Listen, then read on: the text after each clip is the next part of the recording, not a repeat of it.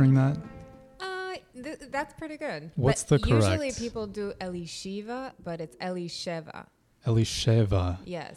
Interesting. Okay. So we were just talking about where you're from. So that's Israeli. Is that right or no? I was born and raised in Israel. Yeah. I like to say Israel Palestine, even though Okay. People get territorial about things. It's just, you know, there's a disagreement about the very fact of that region. Yeah. Wait, have you seen The Promised Band? Not sure. What's that? Okay, it's a documentary, and it's made by one person that did it. I think her name is Jen Heck, but it's basically like almost a mockumentary of trying to make a band in that kind of tours around Israel and Palestine, and it's among people in both ethnic groups and geographic groups. But the way I got to know that is that one of the directors is like from Columbia, did an MFA here in film. Is it a full feature? Yeah, it's a documentary. It's really good. Promised Band. The Promised Band. Like, it's a pun. That's funny. Yeah. So, really Anybody good. involved is actually from the area? Anyone involved is actually from Israel or Palestine, yeah. Oh, okay, cool. Yeah. So when did it come out? I think it came out like 2016. Really? So, yeah, Well, the year that nothing happened, you know. Why am I not surprised that I shouldn't be surprised that I never heard about this? I mean, it's kind of like under the radar. Like, I saw it on the documentary channel. So I don't think it's like a widely circulating film, but pretty good. Okay, so then, all right, so we kind of started talking about that, Israel, but let's talk about kind of where we are now, because I talked to Vivian, and you know her.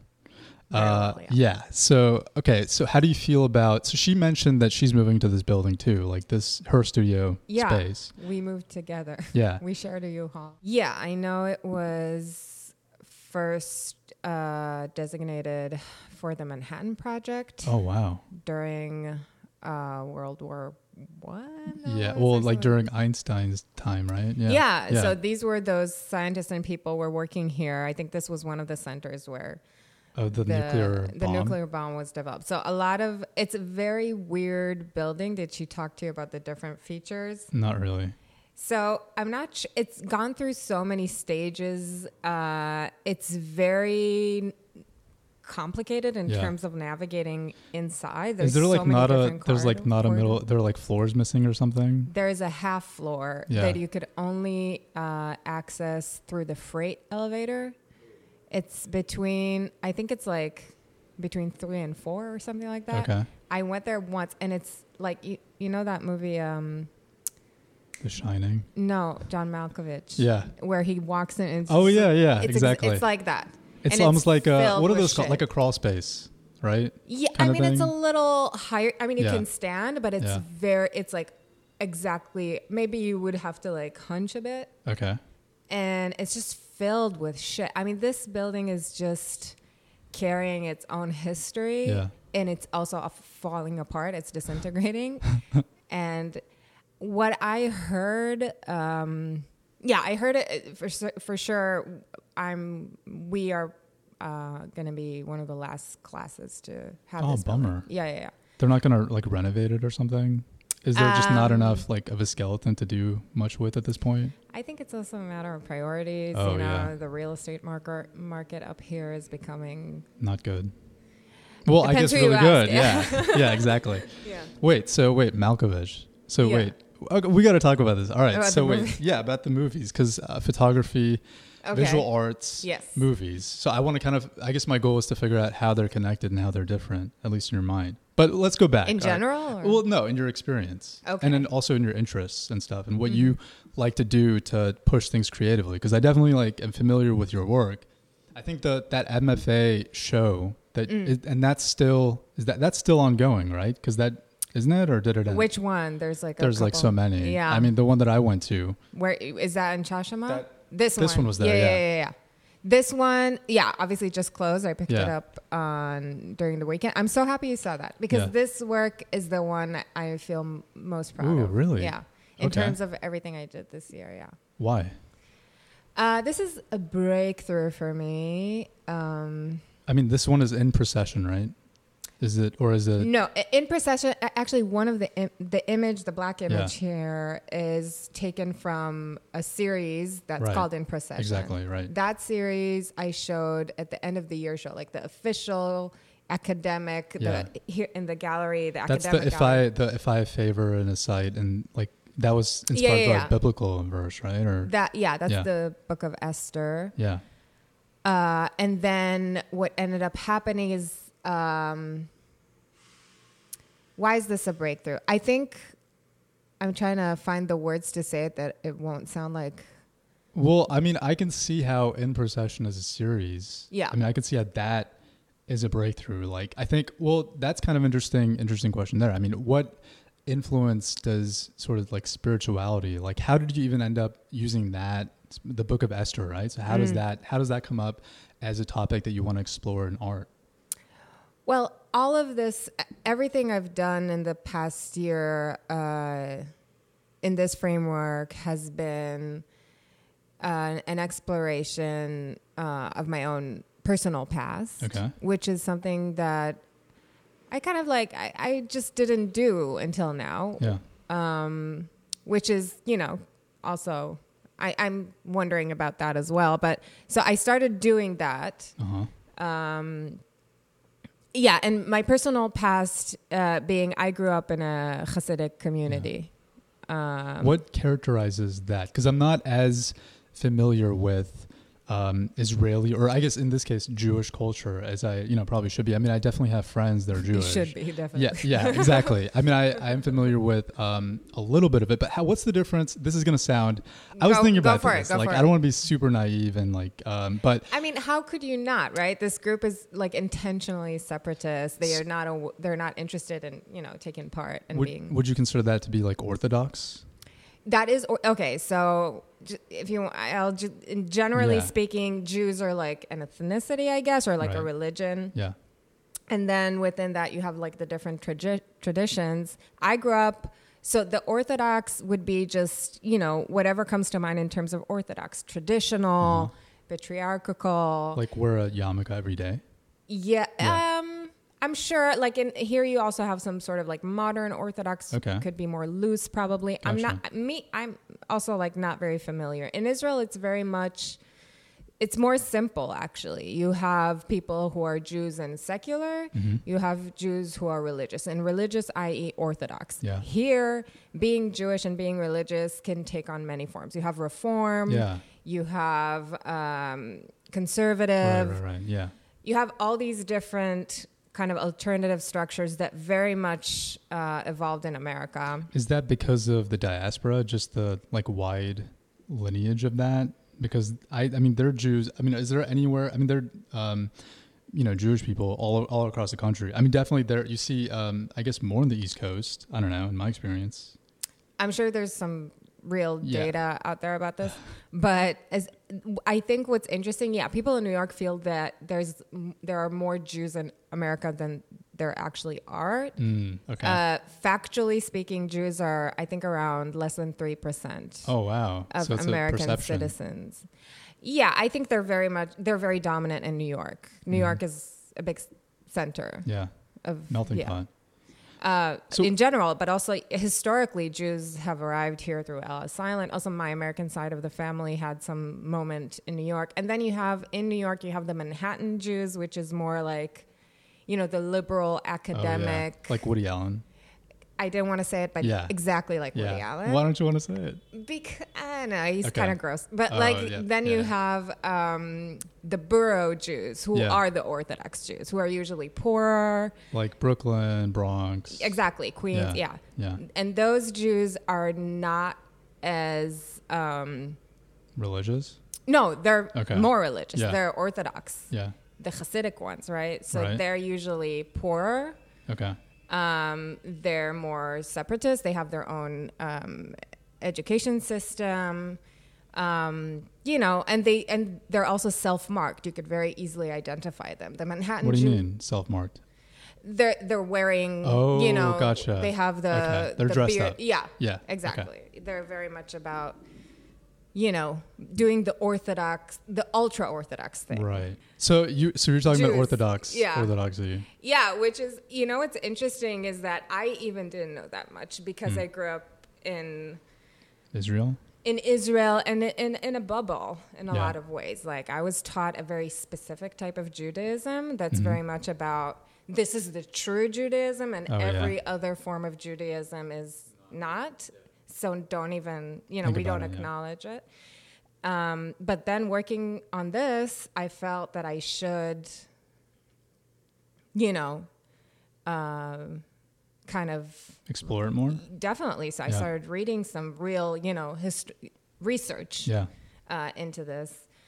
And basically kind of like reintroducing myself with this community I grew up in and had like a very different experience of than, these people getting like actual, information about what that way of life is about. So so you're growing up in Israel. So what part of Israel? Pretty much central Israel. It's like a small town called Yavne. It's about 40 minutes south of Tel Aviv. So what is that town like? Like, is it characterized? Is it like farming or is it more urban? I would say it's more urban. Okay. Not really agricultural. It's just like a small town. It used to be, of course, the original. It was Yavne is actually a town from the Talmud. It was already around. Okay. Yeah, there's still like a grave there for one of the Talmudic figures. Clergymen, Yeah, clergymen would be a good word. And then, before the establishment of the State of Israel, it was Yibne, which was a Palestinian village or like a Bedouin. I'm not quite sure. So actually. Is this when we started getting into like conflict? Or no, or does that come later? That's just a historical fact. Okay. I don't think nobody is like saying that never happened. Okay. Just because it's also so recent. Yeah. And also there's like actual like evidence. You see the okay. We call them Nakba houses. I'm sure there's a different word for them. What does your family do? Like, how do you? My father's a rabbi. Interesting. Yeah, okay. That's what he does for his job. In Israel, that is like a state where you don't have that separation of religious life and state. So rabbis could be government workers. That's true here too. They just don't say. Oh, okay. Yeah, separation of church and state. I mean, look, like there are a lot of political candidates that are funded by religious groups. I mean, it's just a fact. Like. Whatever. That's true. I completely. Yeah, but at least I know what you mean. It's not as pronounced. On the formal. Yeah, exactly. Israel is a Jewish state. Yeah, and that means like for some reason the orthodoxy or the rabbinical Orthodox system kind of like received that mandate over the definition and the application of what Jewish meant. So your dad is a Hasidic. He's a Hasidic rabbi. He's a rabbi who's also, part of the Hasidic community, specifically the Lubavitch Hasidic community, which is a specific tradition within the kind of Hasidic. Okay, so it's like a sect? It's a sect, definitely. It's a very specific, Eastern Europe. I mean, most Hasidic sect come from Eastern Europe. What about Ashkenazi? Ashkenazi is a more general term to any sort of Jews who came from certain areas of Europe. Okay. Specifically, I think German, Russia, Austria. Poland. Russia would be technically Ashkenazi, I guess. I'm honestly not an expert on that. So the funny thing is that Lubavitch Hasidus is centered in Crown Heights, Brooklyn. That's their global center. Yeah. Wow. Originally, it came from a town that's now in Ukraine, I'm pretty sure. Okay. Arrived here during, I think, when Russia was the USSR and there was like a lot of persecution of any sort of religious activity. Yeah. So the leaders of the movement basically relocated here after being jailed and prosecuted. Ostracized, yeah. More than that. They were prosecuted.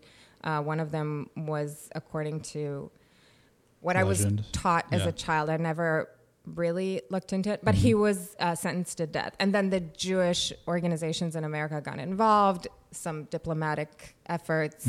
They arrived here. They got this in the 50s, got this, I think a couple houses in Crown Heights that at the time was, I think, kind of still like a middle-class neighborhood. Yeah. And then they stayed on when like the white flight happened. Yeah. They stayed. Like the leader of the movement was like, no, we're sticking around. And it was very much about, for him, about not losing so many community members who were poor and could not afford to relocate. So wait, when you were growing up, I mean, did you have siblings? I have one sister, yes. And were you, I don't know what the system is there in terms of like how women are treated, how they're treated in sort of reference to men. Like, is it possible for women to be in the clergy, or is that something that doesn't happen? So you weren't like pressured or anything to do that? No. It wasn't even an option. mean, women have a very interesting and specific role, something that I wouldn't even try to compare to like the different roles women occupy in like other countries and places. Cultures. Yeah. But when it comes to like having religious authority in the community I grew up in, no. You have your responsibilities and you have your space, and it's not, I wouldn't dismiss it. No. So then what were encouraged to do? I mean, I was encouraged to become a teacher, get married, and have children. And that is the path that's generally sort of like normal, or that's what most people do? Yes. Is that just your talent thing, or is it more of an Israel?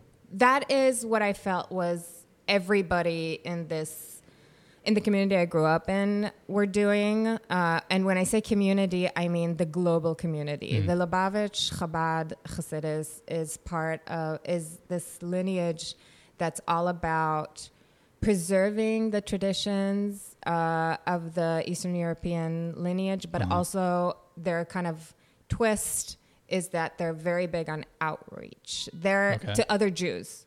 So they were the first Orthodox group, meaning, black hats, beards, that were actually turning out. Others, and trying to kind of grab people. And that was a precedent in terms of like Orthodox that was considered okay.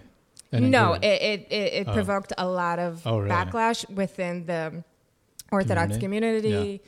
A lot of, it was very controversial at the time. And still there's some other Orthodox communities that have like a weird thing with the community I grew up in. Okay. But now it's more common. Yeah. But at the time it used to be that the thing about being ultra Orthodox is that you kind of gave up on the world in some sense. I think it's very much about, Second World War. Yeah. And kind of their conclusions like about it. Very traditional roles of what people should do. Yeah, and also just like a more like a larger... Like we don't have that much control in the world, so let's kind of just isolate keep to ourselves. Bit. Gotcha. Yeah. But you weren't into that. I was for a while. I was heavily indoctrinated as a child. I was born into this. I mean, there are so many things about it that are kind of magical. It's not a simple thing to kind of just, it's not black and white, yeah. Yeah, no, not at all. I mean, there's so many things about growing up in such a tight community. There's no real like parallel to that on the outside, which is like the way to say it for me right now. But I still think about it.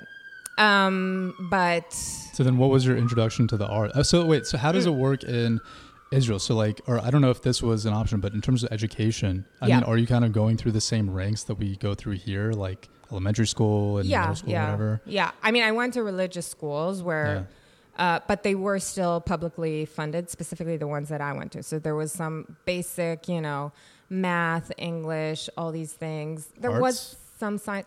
There was some arts in like the early, up to like 8th grade. I still had like drawing. I had drama class, which was insane. Yeah, my mother sent us to this school that actually it was a girls' school. Like boys would never get that, by the way. Yeah. Like now I have 2 nephews who I love a lot and 2 nieces. One of my nephews is he draws all the time. Yeah.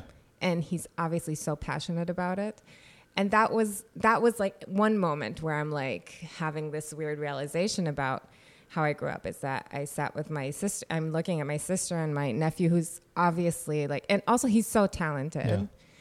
And I was like, why aren't you like pushing him or encouraging him? Yeah. Or just like, sign him up to some after school class or something. It's not going to happen. But it's not even a possibility.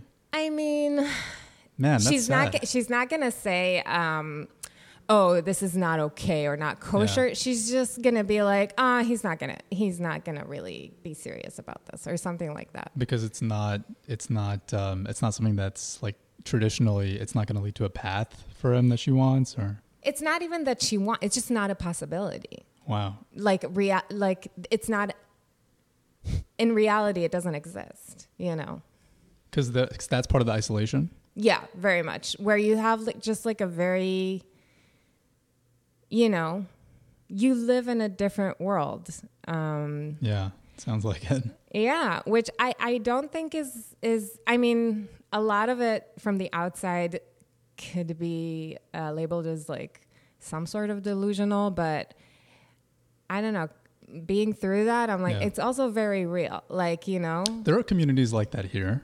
I mean, I don't know. Yeah, for sure. If you go on, like if you're taking a road trip, like through Missouri, which we talked about where I lived for the past couple of years, like you notice those small towns where everyone knows everyone. Yeah. There are maybe like 300 or 400 people. Yeah. They all do the same things. They listen to the same music. They watch the same whatever movies that come in. Exactly. Yeah. So that's normal. Yeah. Yeah. And also like, and if that's the whole thing about like your paths in life and the choices that you make about like your future are always informed about what you think is possible for you. And I think like there's not many people who are growing up really experiencing everything as a possibility. Mm-hmm. Yeah. Which is a shame a little bit, right? It's also just like the world. The reality, yeah. Yeah. So you said that, I mean, so you were kind of going in that social norms direction, right? But you like said everybody, yeah. But then you were taking art in school. You said up to the 8th grade. I was a very avid draw. I would draw all the time. Like what did you draw? Everything, all the time. I mean, mostly like figures, stuff that I imagine like a lot of girls or whatever kids would draw. The older I got, it became like more like kind of emo-y, moody stuff. Okay, yeah. Did you ever get depressed? A teenager.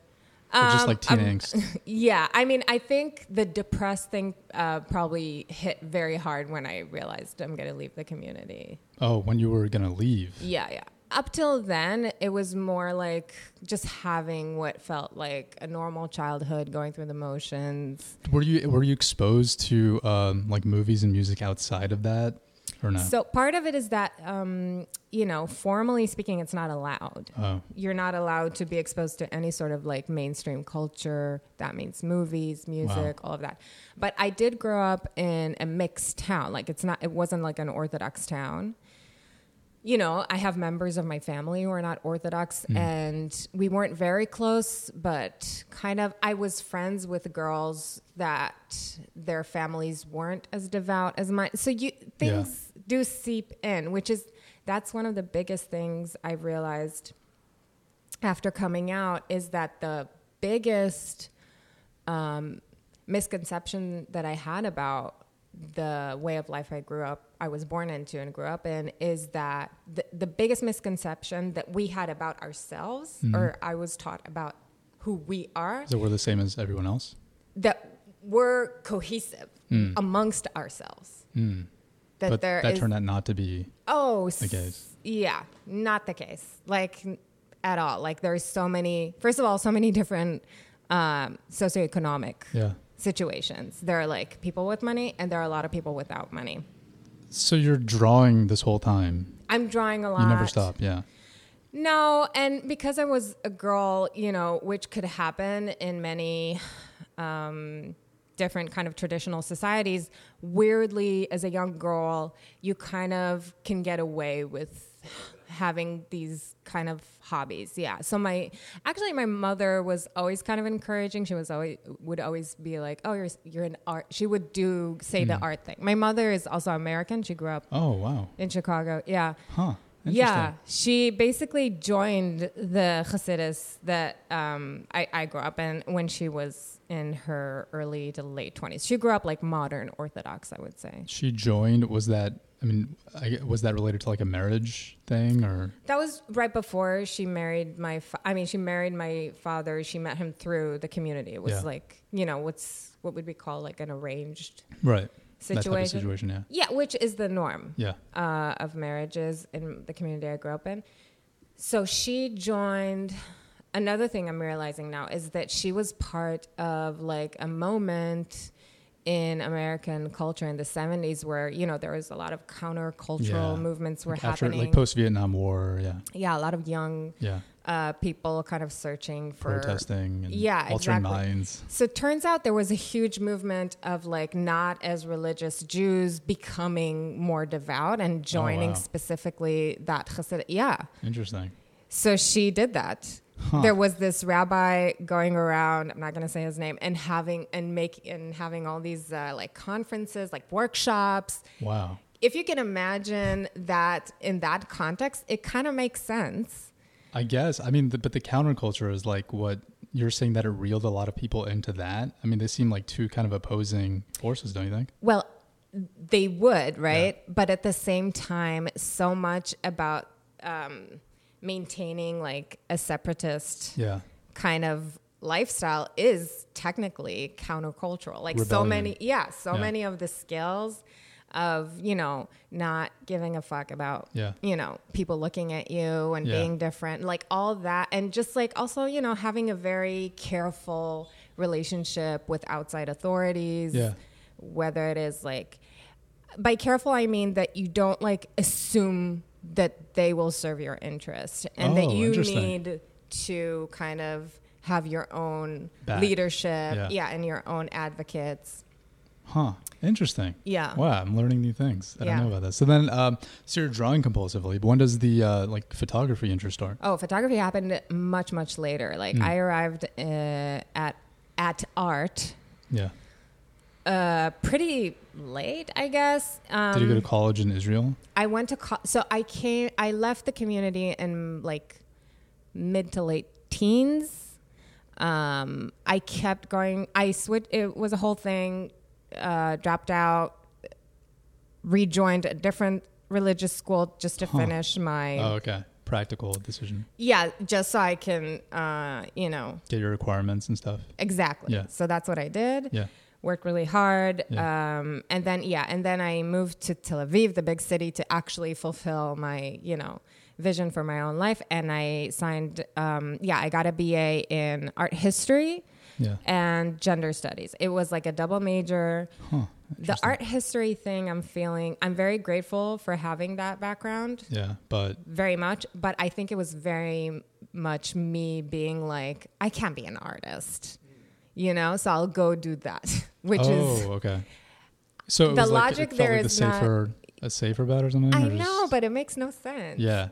Wait, so when you leave your community, I mean, how does your family and how does the community feel about that decision? It was a crisis. It was a crisis, a full-on crisis. Not good. Yeah. No. Do you have a conversation with your family, or what do you do? It's not like a... How do you leave? It's not really a coming out situation, just because a lot of it has to do with realizing that what I'm doing is basically adopting a new perception of the world and trying to create a dialogue between two, points of view of what this world is about morally and what we should be or what I want to do in it. Sure. It's just like, it's impossible because what I'm doing is immoral, theologically, but also more than anything, it's just, a disappointment to my parents. Yeah. And just a crisis in terms of, my father's a rabbi. And it's just like one of those situations that you're really... So I think what ended up happening is that you're just labeled as like a troubled teen. Okay. Your parents just, have to suffer through that. But that kind of allowed me to get out. I guess one part of that is that if they're not caring as much about what other people think, I mean, if that's not part of the philosophy, then at least they don't have these thoughts like, I don't want you to, I hope you're not like an embarrassment or anything. Like you're seen as someone that can make your own decisions, right? What do you mean? Like you said that part of the culture, part of the philosophy is that you, first of all, like you don't have this relationship with authority that, other cultures have. And also people have each other's back, but then you're not like you said you're not like giving a shit about what other people really think of you. By other people, I mean outside people. Oh, but in the community, there's still opinions. So many. So that's when you become a little depressed, like sad. Yeah, I mean, it was very circumstantial. I think like if you place so many teens in those specific conditions, that would be the result. I was isolated. I felt like no adults were listening, or wanting to really understand what's going on. Yeah. But yeah, I mean, I found my way. I mean, both my parents love me very much, but as most parent-child relationships, it's very complicated. Yeah. So then, wait, did you go back to do the ambiguous loss? Because wasn't that kind of tied to Hasidic growing up there? Right. The ambiguous loss thing happened last May in the Jewish Museum. Here? Yeah. Okay. Well, but was that kind of inspired by your experiences growing up? Yeah. In that tradition? Yeah, all of it. All of the footage of the Hasidic men is candid footage that I shot in Crown Heights, which is... Crown Heights is a place I visited as a teenager because this is, the designated like pilgrimage site. Right. Like every year you see like people from our global community coming in from all the diasporas, which is literally all over the world. Yeah. And just just celebrate the full month of the high holidays, which is around September. Mm-hmm. It's a very intense experience. And I just basically went back, like when I, relocated here.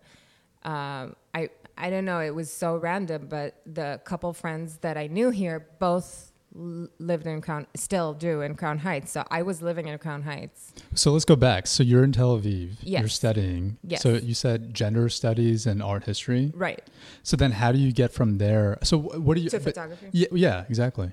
So, I mean, finishing that, I got kind of into working in the local art scene. I was doing like administrative production stuff. I was slowly kind of getting inside. Getting into the inside, taking on more kind of like responsibility, sometimes doing more creative stuff, but mostly, if not all the time, working to help somebody else's creative journey, process, whatever. But learning so much. I mean, there's great artists in Israel and great art. What kind of art inspired you? I was always very attracted to photography. Even in art history in the department in Tel Aviv University, when I was there was a PhD coming in from Columbia, actually. She was Israeli, and she founded there, while I was there, a program dedicated to photography theory, and I was studying that. Yeah. What about that stuck out to you? Because I mean, I've read a few books about photography, just in terms of like I just read one the other day about like family portraits and what you're trying to convey, and just these like implicit and explicit cues. Yeah. Like if you're in a family portrait, oftentimes like you'll see one relative kind of tilt their head. Was it your goal to expose some of those implicit cues, like those experiences that people might otherwise go unsaid? Because sometimes you look at those family photos and they look completely forced. It's like they don't want to be there. I mean, was that part of it in terms of like relaying the expressions that might not be conveyed even verbally? I think so many things that you're saying are resonating deeply. Generally, I would say that like I was attracted to photography just because it was one of those things that felt very contemporary to me. It felt like very relevant and current. It was very like intuitive kind of attraction to it. Yeah. I liked photography a lot. And then in terms of photography theory, at this point of like thinking about this for years now and kind of talking about it a lot, I feel that photography in the context of the fine arts is a relatively very new medium. You know, it's not painting or sculpture where you have like, you know, like thousands of years. Basically of, you know, people who are painters in my program are working with the techniques that have been cultivated over like, you know, from generations, the Middle Age. I don't know. You know, but photography happened in terms of the fine arts, maybe the 50s. I mean, or I guess late 1800s, maybe, or late 1800s is where you see like photographers kind of doing things that are not just like, oh, look, we can take a picture. Yeah, it was more about having some sort of aesthetic vision, but actually entering into the fine arts in terms of like being allowed in by the gatekeepers of the time, probably early 20th century. So when you're in Tel Aviv, I mean, are you basically, would you say like you're apprenticing, like you're kind of soaking, you're not necessarily doing your own original work, but helping other people like realize their vision? Yeah. Like, what are you learning? Are you learning about technique? Are you learning about process? I'm learning, honestly, about the industry, which is something that is still kind of like not really... Yeah, you don't, if you're an artist in the art world, you don't get like a normal introduction into the machine that is operating around at least successful or somewhat successful artists. Successful in terms of like having a big audience and stuff? Like what does success mean? Well, subjective. I don't know. But when I say successful artist, I would say somebody who is able to concentrate on their work. That to me, that means either being commercially successful or being at least established enough to kind of to teach and to receive grants regularly and commissions and kind of not have to have a day job. Yeah. Can I ask you something about that? Like just about commercialization of what success means? Yeah. Like why do you think Warhol hit so hard? Why do you think that he struck such a big Whoa, I don't know. That's a huge question. I think he was very sophisticated in terms of understanding marketing and also really just being so tuned to his zeitgeist. I think he really tapped into something there. Do you feel like you have to be able to be trivialized to be commercially successful? No. So many commercially successful artists are great artists doing great work. Yeah, but the thing about it is that in terms of like the current gallery system, the way I understand it is that there are so many artists working and great artists, and very limited spots. It's a supply and demand issue.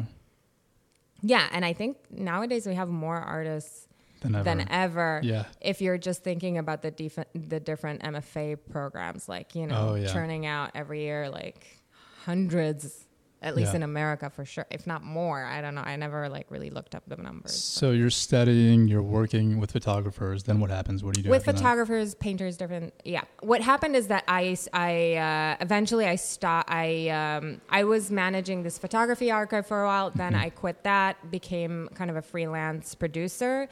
Then producer of what? Arts events. I was doing some curation, arts and culture, I would say, like stuff like that. Yeah. And very quickly realizing that like I was paying photographers to come and like document events that I was producing. Oof, and they were being paid more and coming in for 3 hours doing the thing.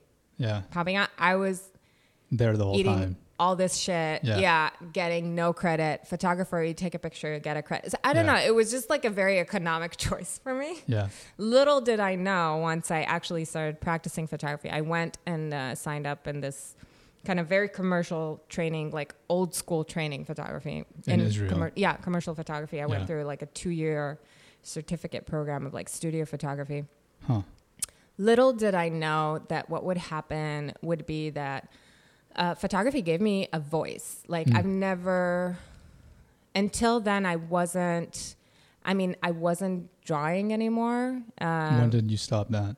I think once I had to become like an adult and worry about, paying the bills and stuff, I had to, provide for myself as soon as I left the house. So I think I just, for a while I was doing a lot of wonderful things, but I was also mainly kind of surviving. Right. So I don't know. I just felt that like it didn't feel essential at the time to have like some sort of like artistic pursuit. Did you feel like you had a community in place? Like, were there other artists that you looked up to that mentored you, that worked with you really closely, that helped shaped like how you see the industry or how you see working as an artist? For sure. I mean, but it was never, I don't feel like it was, I'm thinking about the mentor thing a lot just because in Colombia, it's very much structured around the idea that like a good practice is cultivated through letting people in and having conversations about it. And they're actually like one of the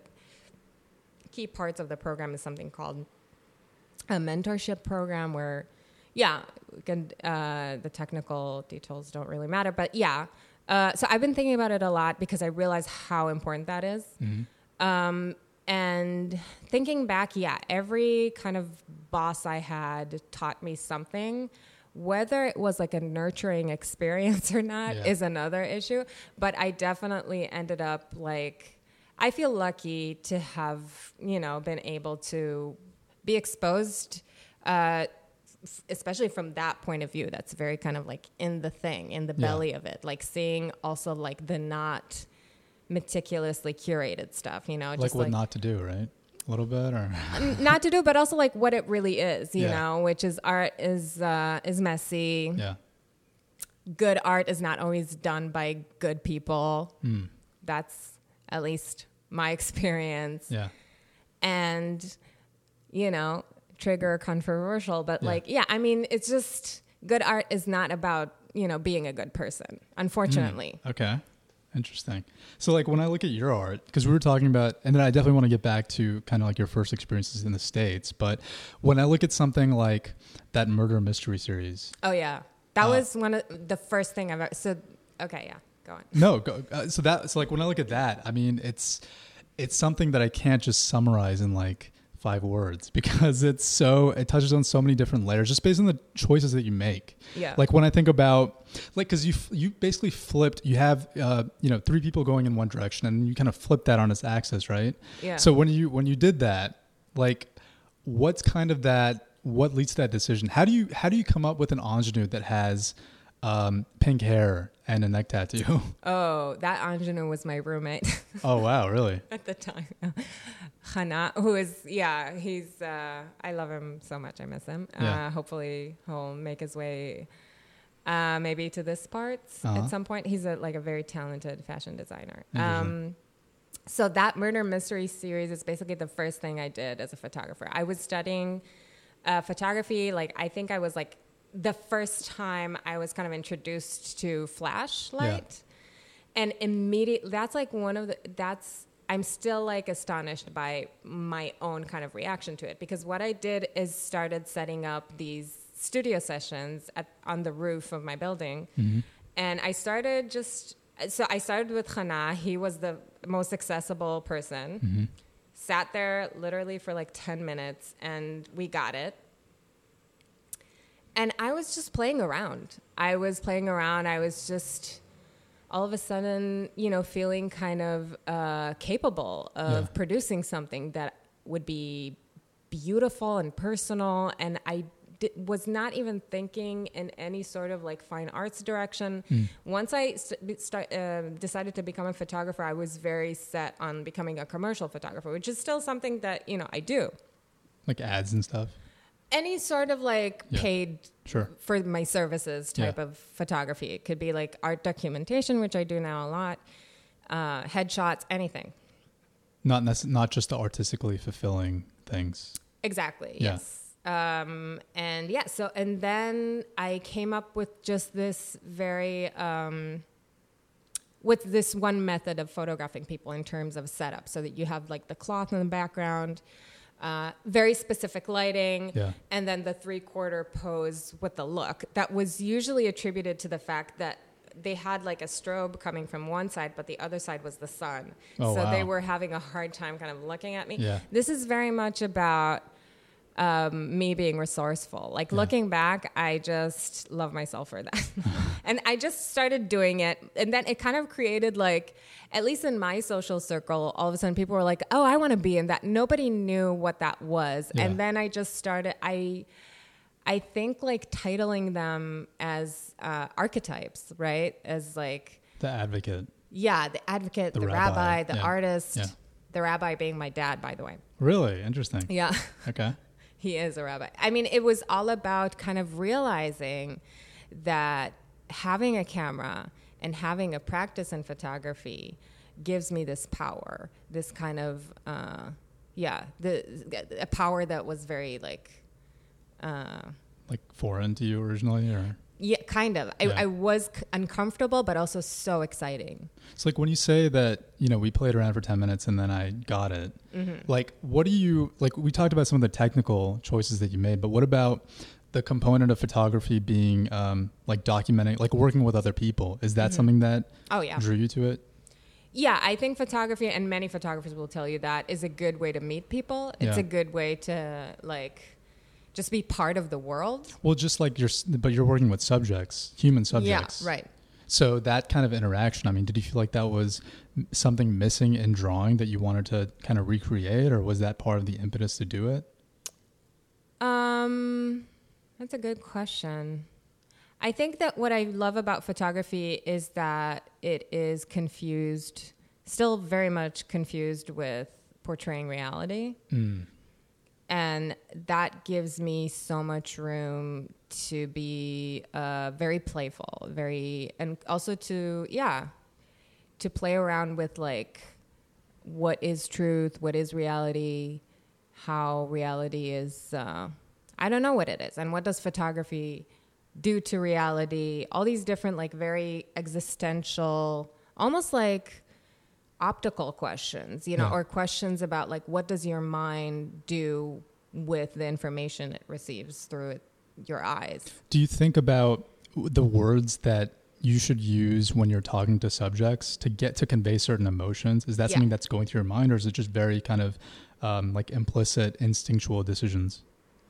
I guess it's both. I think the important thing for me because obviously my thing very quickly, I realized that my thing was, doing portraits. Yeah. So that means working with human subjects.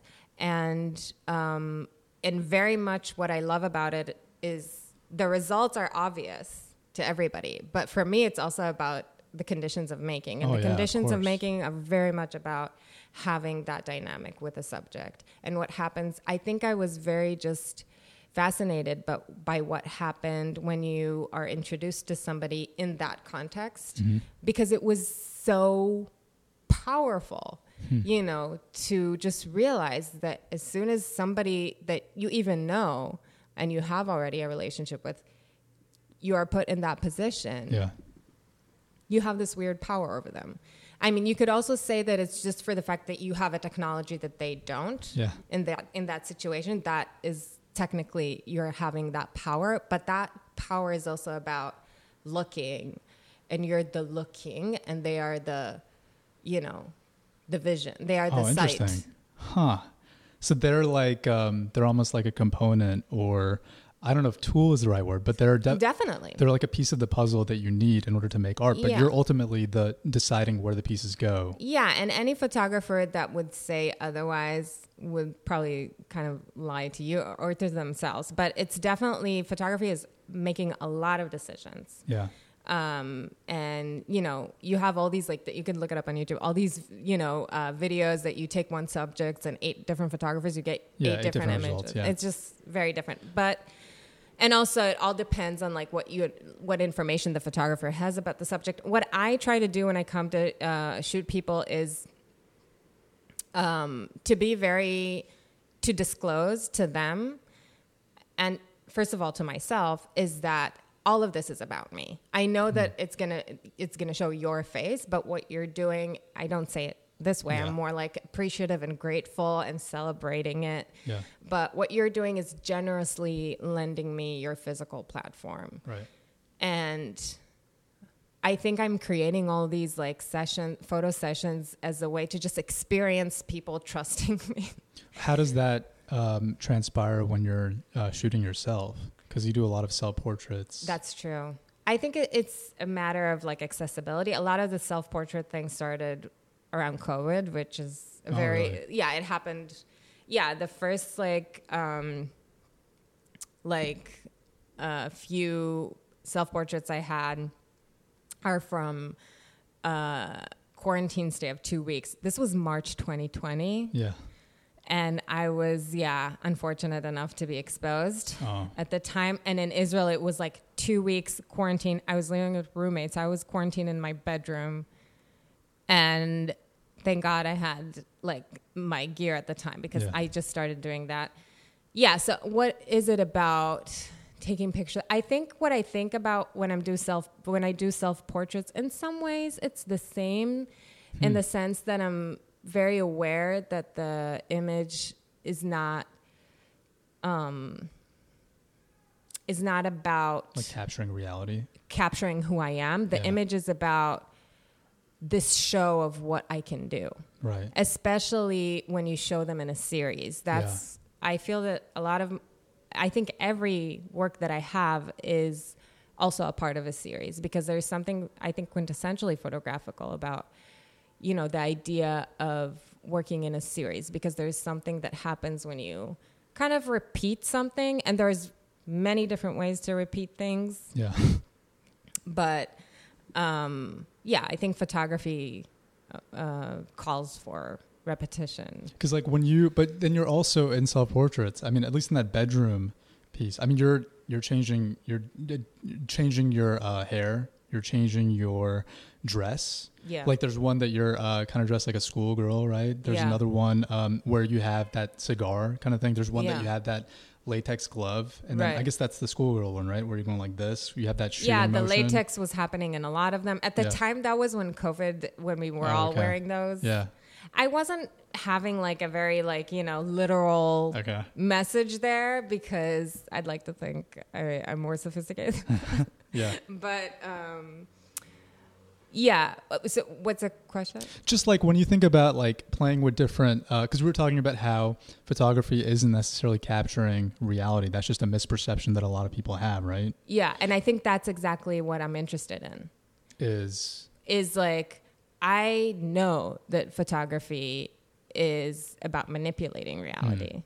So, but yet culturally, photography still has this hold, like it still has that kind of authority. Mm-hmm. I feel that at this point, everybody's aware of Photoshop.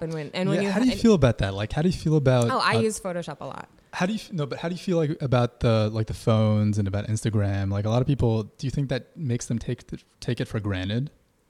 Probably, yes. Because they don't give a shit about process or any of that. They're literally like doing something that anyone can do. I think what they're doing is they're participating in something that they don't have a language for. Exactly. So I think they don't know what they don't know. Yeah. So like at this point, it's very much like part of, our culture. Everybody is a photographer. How do you feel about like the social mediaification of the world? Are you into it? Like, do you participate in it? I participate. I have an Instagram account. Yeah. I think what I can say is like what most people would say, getting too much into it is bad. Like, just makes me feel bad about myself. Yeah. So I try to keep a healthy distance. I'd never joined social media, even though I am of the generation that was kind of introduced to social media and took part in it. I never really like did the thing of like documenting my life and like, hanging with the girls and stuff. At this point, it's very like, just, I post stuff about like, my work and the shows that I'm on.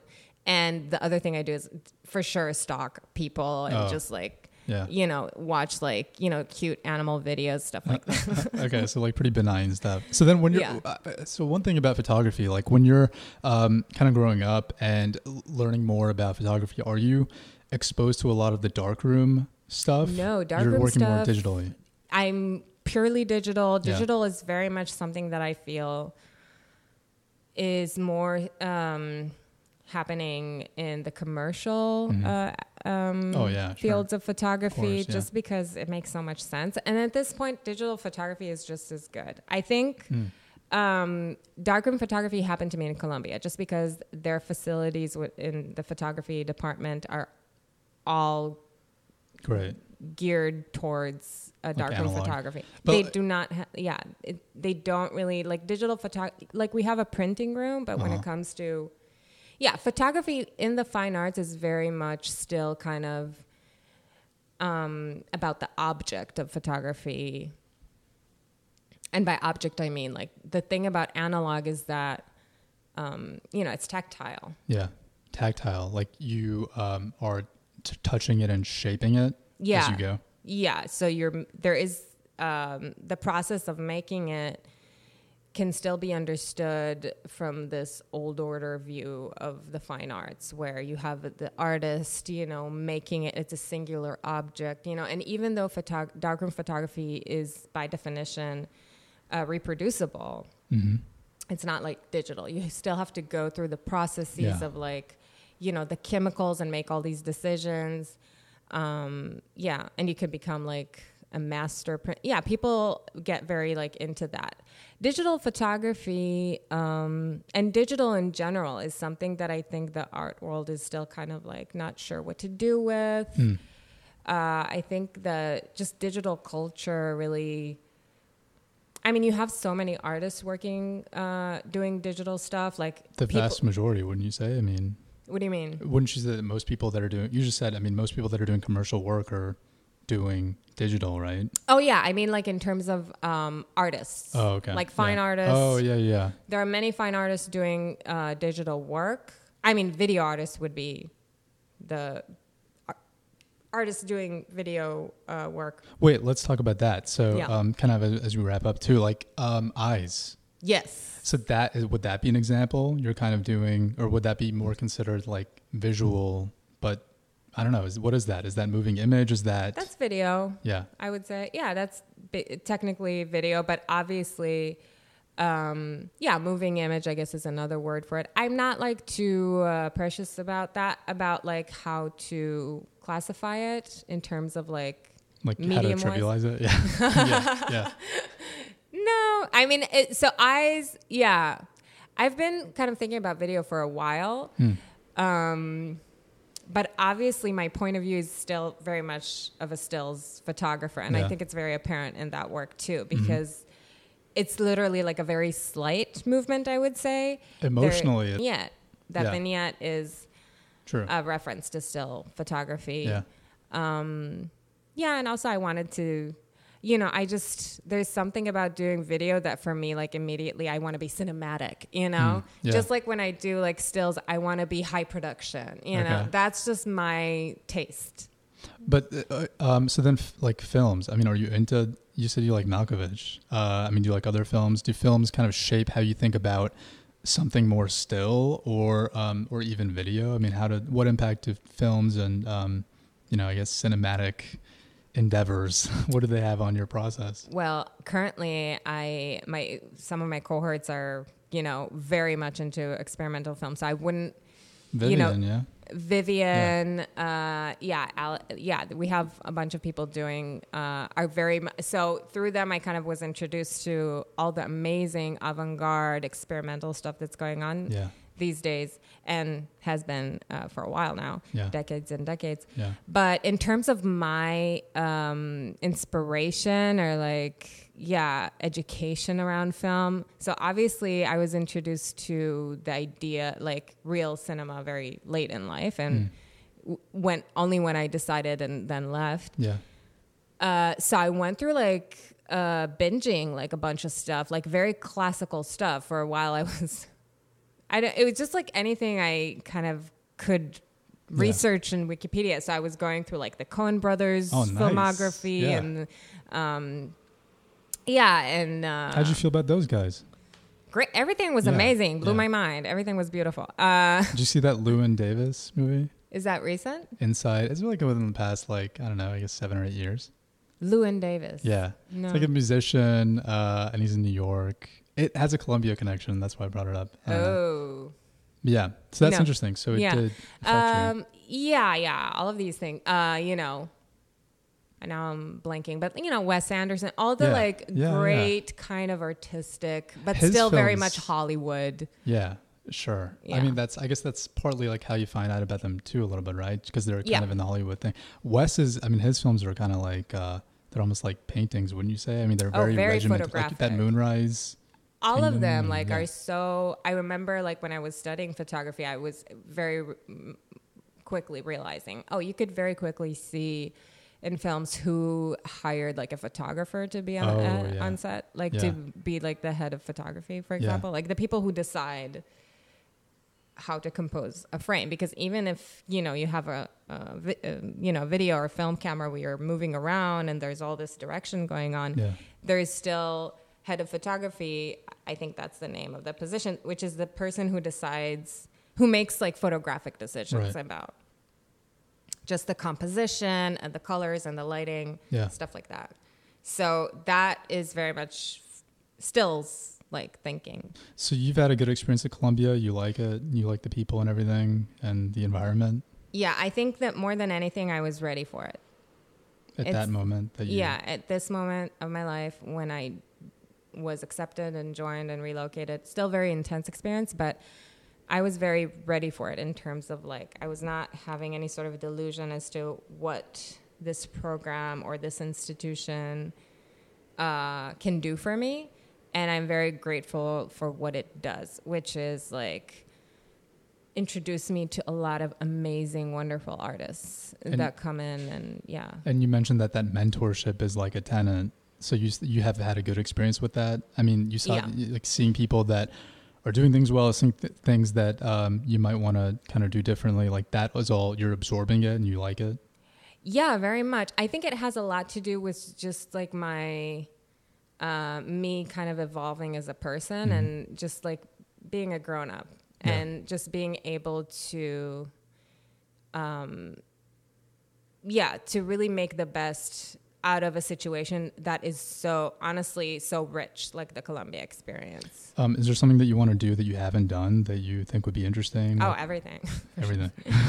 You mean in my practice? Yeah.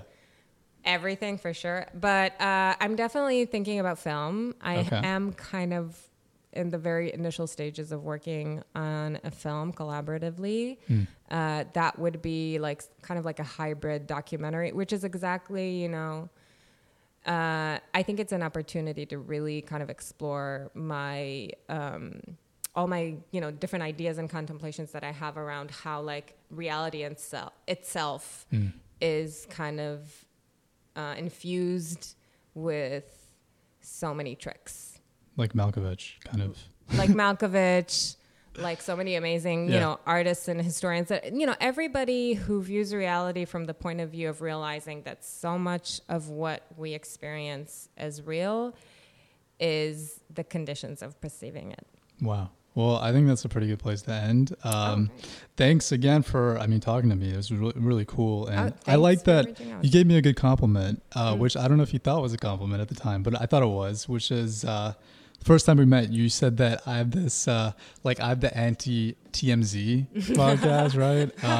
And I think you were saying that because you're like, why does you want to talk to certain people? But I like I said, I only want to talk to people that I respect, and you're definitely one of those people. Thank you and so I really much. appreciate all the art you're doing, and I think it's really impacting New York City and also just the world, and I think that's really cool. Oh, and I'm high excited to see the film, how that unfolds, and what happens with that. I will keep you posted for sure. Thank you so much. Thank you. Try